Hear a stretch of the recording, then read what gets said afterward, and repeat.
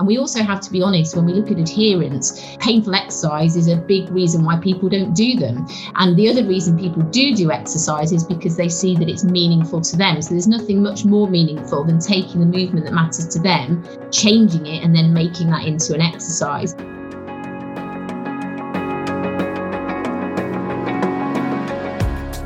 Our understanding of shoulders has changed so much. Do we need to get down to a specific diagnosis to get good outcomes?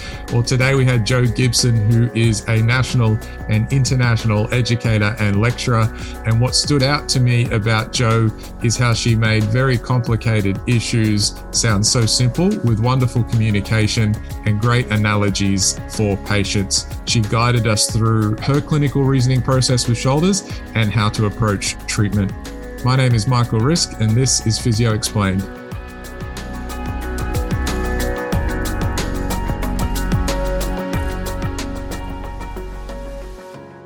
Hello, Jo. Thank you for joining us. Hi, Michael. It's great to be here. Thanks for having me. We're going to talk shoulders, and I'm going to go straight into this first question, which is the old subacromial impingement, or the term impingement. We're starting to move away from that. Could you explain why and what's happened? Well, life was certainly a lot simpler when I was a baby physio, that's for sure, when we had this really nice biomechanical model from NEAR, which really was based on no more than an opinion piece, where essentially there was this belief that you kind of lost out on the genetic lottery, had a certain shape to chromium, and essentially you could then get attrition or irritation of the superior part of the rotator cuff. And so treatment then was very much aimed at removing that by chopping off a bit of bone and giving the rotator cuff more space. And really that was a model that was really taken on by the orthopedic establishment, and guided treatment and everything was designed at increasing the size of that space. But I think the bottom line is that as we've learned more and more, we just realize that that model's flawed.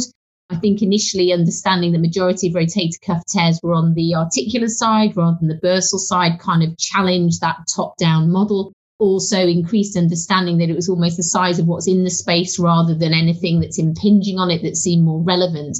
But I think also this real lack of correlation with structure and function in non-traumatic shoulder pain. So I think a great example is if you take 100 scans, 50 of people with no shoulder pain and 50 of people with shoulder pain, and you give them to a radiologist, he can't tell you which group have pain. So we just have really had to question the validity of our special test in this non-traumatic group, and really this reliance on structure, and had to really kind of take on board that probably we can't be accurate about the source of symptoms. So I think also a lot of the prognostic research and what relates to pain in terms of sleep, health, comorbidities, people's education level, their genetics, choose your family really carefully. All those things seem to have more relevance in terms of whether somebody gets better, together with, of course, psychosocial factors. And so again, it's really moved us away from this very structural kind of anatomy-based model. Well, we could just end the podcast now. There's enough reasons to stop using impingement. So now are we talking semantics? Do you still use the word impingement or do you use something else? I really like that question, because when I knew I was talking to you tonight, I think what we have to be really honest about is in physio, we all kind of go, we wear this badge of, we so don't call it that anymore. But, you know, there's still hundreds of thousands of healthcare professionals are still using that term.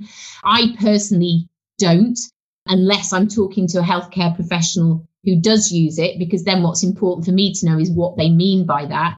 And at the end of the day, we've got a patient in the middle of this, so it's also what they understand by that. And I guess another reason that we've really tried to move away from it is qualitative research that shows us that impingement as a model, whilst it's a nice, some patients really like it in its simplicity, but to them, a lot of the time, it will then mean they need something doing, i.e. chopping off that bit of bone. So the problem is, as physios, it makes our job difficult because they don't see how we can address that bit of bone. So I think we have to be careful, because we've very much shifted away from it in physio, but it's still something that if, for example, a patient goes onto Google, they'll see bursitis, tendinitis, impingement, etc. Those terms are out there. So what's important for us, I think, is to contextualize that, know what they've been told before, and then use a term that kind of dictates a positive framework, and then what's going to happen treatment wise. Yeah, if a patient thinks it's impingement or pinching, it's very hard to not use structural treatment narratives like we're going to do this, which will give you more space. So it is potentially nocivic. Is that the feeling? Yeah, absolutely. I love what you just said there, because I think it's very dependent on the individual patient and all the influences and their previous healthcare experiences. Because for some patients, let's say they've been told they've got impingement, and then you might do some symptom modification or play around with while they're moving, and it feels loads better. You can use that same narrative to say, look, you can change that just by getting your muscles working differently or making life easy for your shoulder. So it doesn't have to be nocivic. I guess my caveat is when patients come in and I say, because I'm often not the first person to see them, I'll say, well, what have you been told about your shoulder? And they'll say, the GP told me that it was impingement. So the next question is not, wait, I'm this clever physio, we don't call it that anymore. The next question is, well, what does that mean to you? Because if they have a positive narrative around that, I don't need to change it. I just say, oh yeah, well, there's lots of things that we put under this umbrella of subacromial pain or rotator cuff related shoulder pain or whatever. But fundamentally, it means that physio is a good option for you. I was going to dig a little deeper. You almost went into that. So if they come to you and say, I have impingement, and you ask, what does that mean to you? And they in turn gave you that more structural narrative. Something's pinching, I need more space, or maybe I need to cut the bone or shave the bone. What will you then go into? Do you have a little bit of a script around, well, it's not that, but we don't want to say it that way? How do you say that? So at that point, I'd just be, well, thanks for being honest. It's really helpful to know what you understand and what it means to you in terms of what you've been told. But then I would do my assessment, because I think for me, if I can change that pain or I can kind of influence using symptom modification approaches, we know from Pete O'Sullivan's lovely work that these kind of behavioural experiments or learning through change, if you like, are very, very powerful in addressing some of those negative beliefs. So that then, if you do get a change, makes it much easier to kind of challenge that narrative, I think. That's great. So you're probably not spending a lot of time talking to them at that point, but maybe start some assessment and show them that it can change? Yeah, absolutely. Because I think if we try and go with our explanation too quickly, and particularly when we haven't built up that trust or that alliance, or they just kind of see that we're interested in taking it seriously despite what they might have told us, we're in a much better place, I think, to challenge that narrative. If we do it from the outset, then we kind of set ourselves up to fail. And I guess now we're talking about assessment. You mentioned symptom modification. How has your assessment changed, and what will you assess? I still remember doing the empty can test and the Hawkins-Kennedy test, but now it's just like, how can I modify your symptoms in any way that's meaningful to you? What do you find yourself doing?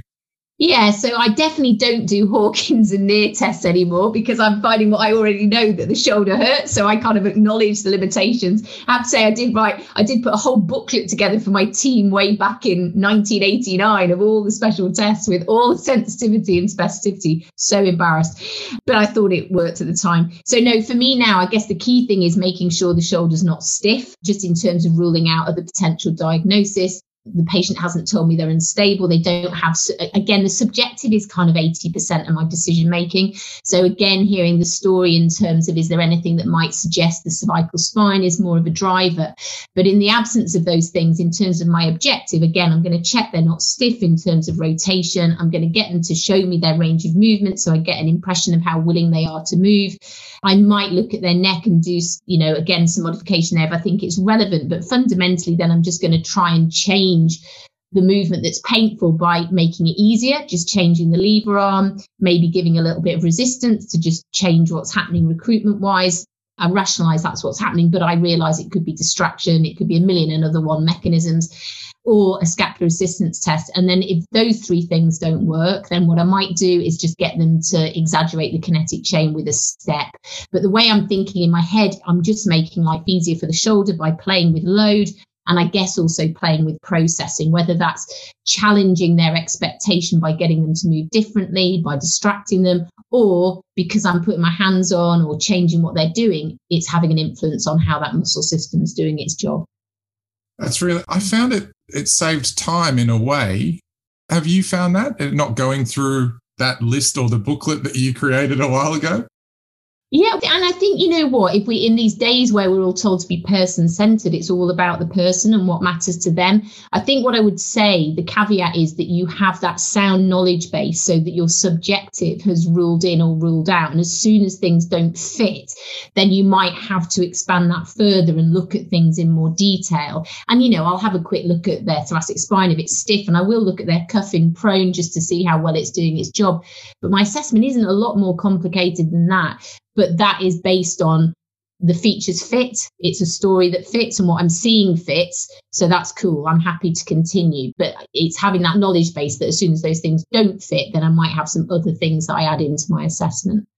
You mentioned you might do some scapular assistance or get some activation going and see if that changes the pain.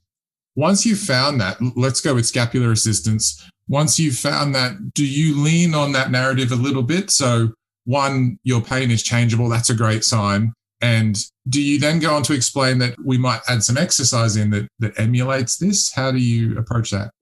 So again, I think when you look at a lot of the critics of symptom modification, they'll say you're making the patient really vigilant about pain. You're making all about changing the pain, and that's bad. So I don't say to the patient, I'm going to do this and get rid of your pain. I just get them to move differently and say, how does that feel? So I don't say, how's your pain gone? How does that feel? Oh, it feels easier. They might say it feels less painful. So great. Well, let's see if we can get an exercise for you to do the same thing.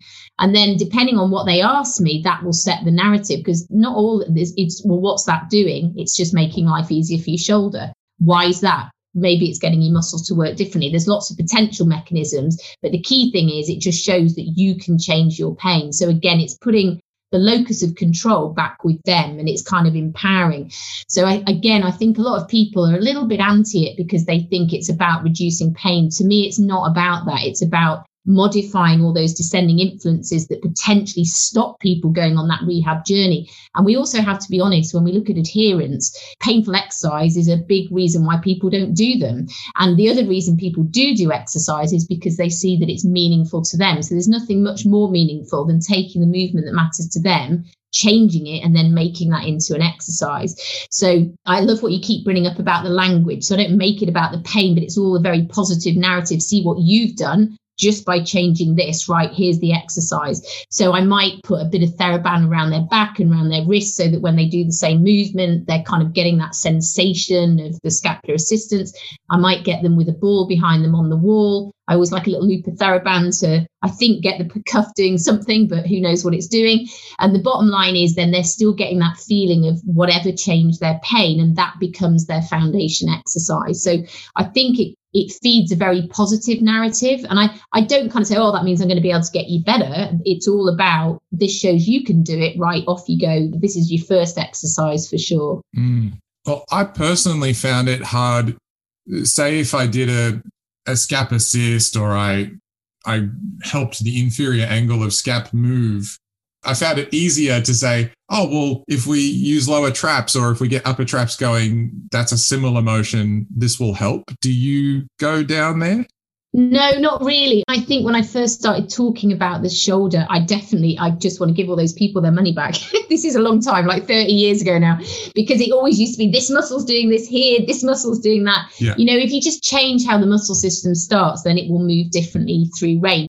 If somebody, I don't know, let's say had an AC joint problem, I might exaggerate a shrug during that improvement to reinforce those scapular muscles. But no, it's not that I'm not thinking those things in my head, but you know, when you look at stuff, God, we could talk like for an hour, 3 hours about scapular dyskinesis and whether it matters or whether it doesn't. But fundamentally, when I push somebody's scapula, yes, originally it was based on a biomechanical model of upward rotation and protraction, but it's also a massive unloading procedure. Again, if I put my hand on somebody, I'm giving them sensory input and I'm unloading their shoulders. So I think what we just have to be quite honest about is we don't really know the mechanisms. We're changing something and we're making it easier for the shoulder. But I think what's key is that empowers the patient to see that they can do things differently. So that kind of may sound a bit lazy, Michael, I guess, but I guess I just keep my narrative as simple as I can. And then say somebody'd been immobilized or had an injury or had a nerve injury or had surgery, then of course there might be true weakness that I might need to address, but I might use other tests to actually look at that more specifically. No, you've given some pearls about the narrative and how you describe that, because what we have seen is just like the bone needs to be removed to create more space. We have patients who say, my lower traps don't work and that's why my shoulder's sore.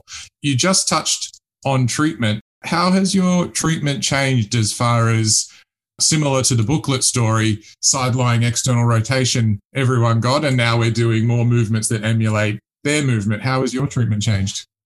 I think I was always passionate about communication. I had a psychiatrist father that went on a kind of mission to change the way medical students were taught. So I guess I always had that influence. And I think, to me, what the evidence has done is make me even more so invest in that person the first time. So I always talk about investing in the individual in terms of their beliefs, their expectations, their concerns, that kind of wider psychosocial framework. Because I think if you don't, and you don't listen to them, then you miss a trick, because that's what sets you up to succeed. And actually, if you look at the evidence about our treatment, 1 to 3 exercises that are progressive and meaningful to that patient seem to matter.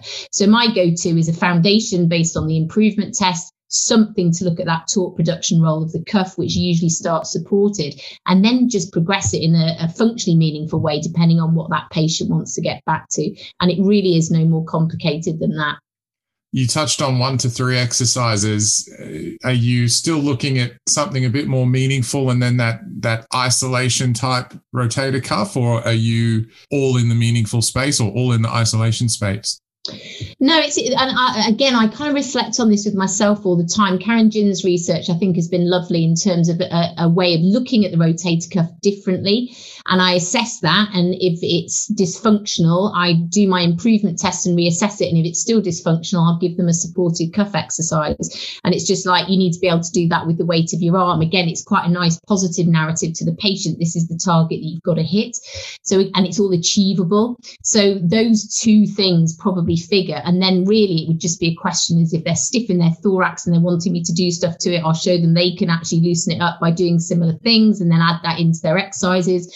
If they want to get back in the gym, we'll look at how we translate the things that work to what they want to get back to. And then just make, at the point I'm confident they're strong enough to do what they need to do, that's the journey we go on. And I mean, I say 1 to 3, that's in a non-sporting population, but we know adherence-wise, if we do much more than that, patients, they're over it. It's like, I'm not doing that.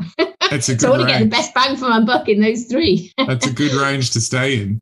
Jo, we've covered everything. Terminology change, assessment, diagnosis, treatment. I didn't think we could, but we did. Where could people find out more or learn more? If you follow me, I've got the uncoolest Twitter handle at ShoulderGeek1. I didn't know what I was doing when I chose it. I've learned a lot about it since. So that's certainly where I post about my courses and stuff. I've got an online course with Clinical Edge, which has been great fun to do, particularly in these COVID times. But yeah, those are probably the 2 best places to find out about me. I do a load of free podcasts on a Monday on Facebook Live as well that anybody's welcome to join in. Amazing. Thank you for your time, Jo. You're so welcome. Thanks for having me.